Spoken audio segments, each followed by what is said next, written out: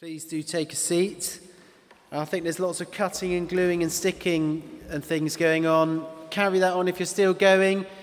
You've got the colouring, and also, so if you finish that in a moment, then I might encourage you perhaps to have a go at drawing our cross with the wreaths at the bottom and all the little prayers in. So have a go at drawing that, and what we're going to do is at the end we'll bring them forward and you guys can show off your work. Okay, so keep going.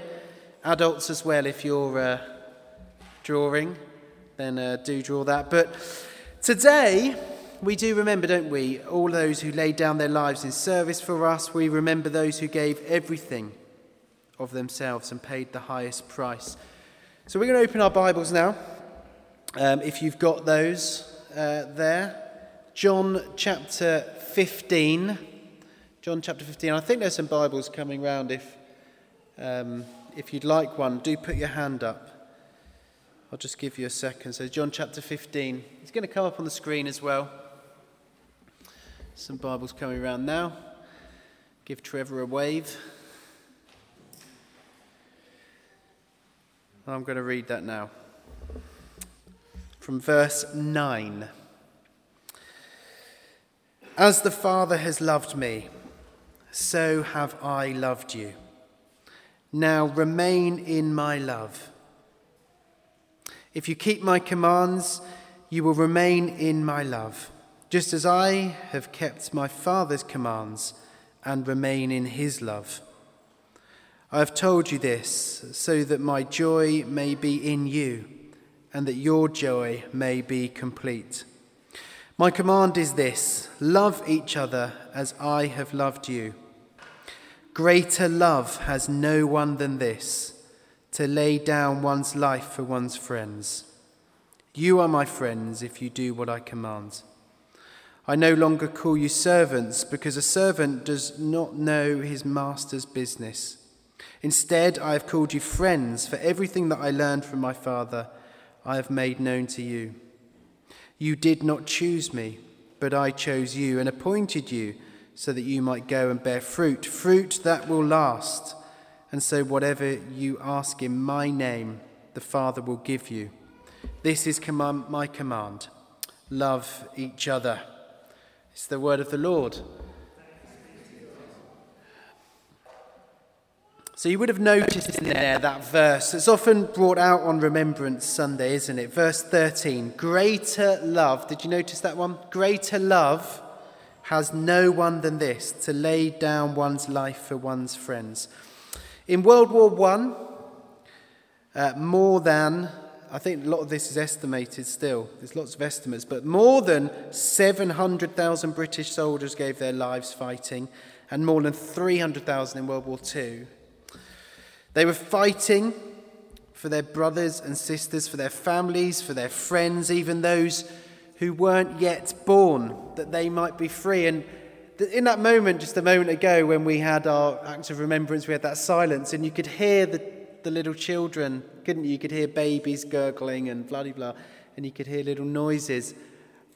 And I sort of thought, well, that's actually lovely, isn't it? Because those who fought, they actually fought for those even who weren't even born yet, so that they might have freedom, so that they might live in peace. And so it sort of feels appropriate that we have those noises during that time. I don't know if anyone else felt like that. But they were fighting for freedom, a freedom that perhaps we could sometimes be accused of taking for granted, perhaps highlighted for us particularly over the last 20 months. Of course, we often speak of that generation, that war generation, those who fought and died, that they had great courage. But I wonder, we speak of courage on the one hand, how often we might think of what they did as loving. How often do we think of what they did as loving? Now, throughout human history, many, many men and women have laid down their lives for others. But there is, as has already been highlighted in this service, one particular instance of this that has touched all four corners of the earth, When Jesus laid down his life on the cross for me and for you, he started something the likes of which have never been seen before or since. In 1 John chapter 3, we're told that Jesus laying down his life for us on the cross shows us what love is. So that when we look at the cross, we actually see the definition of love. It shows us the most loving act of all human history, the completely selfless laying down of his life so that you and I can be set free from the bondage that binds us to death. Jesus wasn't fighting an army of men, of course, as we remember on this day, but he wasn't fighting a nation. He was fighting against the dominion of Satan, of darkness, the great serpent who was in the garden, of all those things. He was fighting against the power of sin and death that binds us and keeps us in bondage and eventually leads to temporal death and eternal spiritual death. A very serious enemy. But Jesus came to break that, to set us free. He wages war against an enemy of every man, woman, and child. Laying down your life in some way to set another free. That is love. And it made me wonder, how can we share in this work directly? We remember it today, don't we, of all those who laid down their lives in conflict, laid down their lives for us. But how can we share in that? If we're not even the military, if we're not fighting in that way, I mean, in our personal lives, is there somewhere in our lives, is there somewhere in your life today, this week, is there someone in your personal life perhaps who needs to be set free, who perhaps free from an obligation they have to you, perhaps free even from a debt that they owe you? Perhaps they want to know that they are forgiven for something that you've done, that they've done to you, and that would free them from guilt and shame.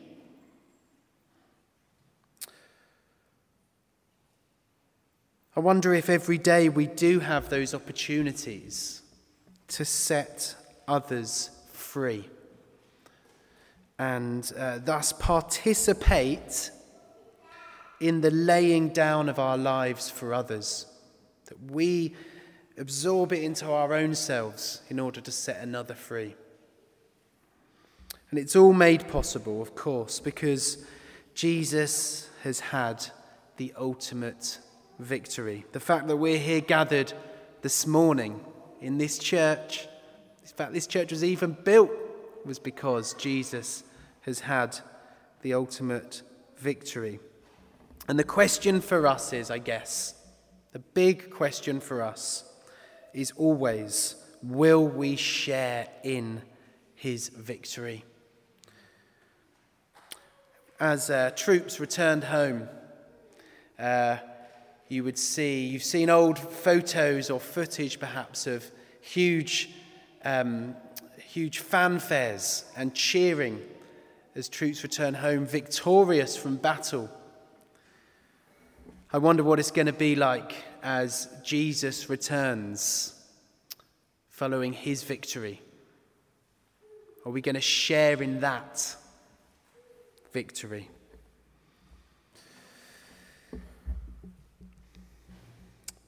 Because that is what Jesus offers. He offers to share his victory over the power of sin and death with us. And all we have to do is accept it. And the way that Jesus wages this war tells us about the nature of God. Just finally, it tells us that God is ultimately loving, ultimately life-giving. As the Father forsakes his Son on the cross, his one and only Son, Jesus Christ, he gives him up. The Father suffers that pain of sonlessness, of childlessness at that moment. And the Son suffers the pain of fatherlessness at that moment. And ultimately death. So it shows us that God is sacrificial when we see Jesus laying down his life for us. And the fact that there's no greater love than that, the fact that this world was created and that it is a fact that there is no greater love than that, shows us exactly what God is like. He's self-sacrificial and he wants to lay down his life for you. So as we remember today those who've laid down their lives, let us also remember the one who laid down his life once for all. Because Jesus laying down his life has made a way for us to rise again, to live with him for eternity, where there will be no more weeping. And when Jesus comes again, there will be no more war. And I'll just leave you with this reading here in the words of Zechariah. Rejoice greatly, O daughter of Zion. Shout, daughter of Jerusalem. See, your king comes to you, righteous and having salvation, gentle and riding on a donkey, on a colt, on the foal of a donkey. I will take away the chariots from Ephraim and the war horses from Jerusalem, and the battle bow will be broken. He will proclaim peace to the nations. His rule will extend from sea to sea, from the river to the ends of the earth. As for you, because of the blood of my covenant with you, I will free your prisoners from the waterless pit. Father, we thank you that when we look at the cross of your Son Jesus, we see the answer to all things. And on a day like today, when our mortality and our calling of laying down our lives for others is brought into sharp focus, Lord, we thank you that immediately our eyes are lifted to the cross of your Son and what he's done for us. So may we be a people who go out from here today with that on our hearts, seeking to always be participating in the laying down of our lives for others. We pray this in Jesus' name. Amen.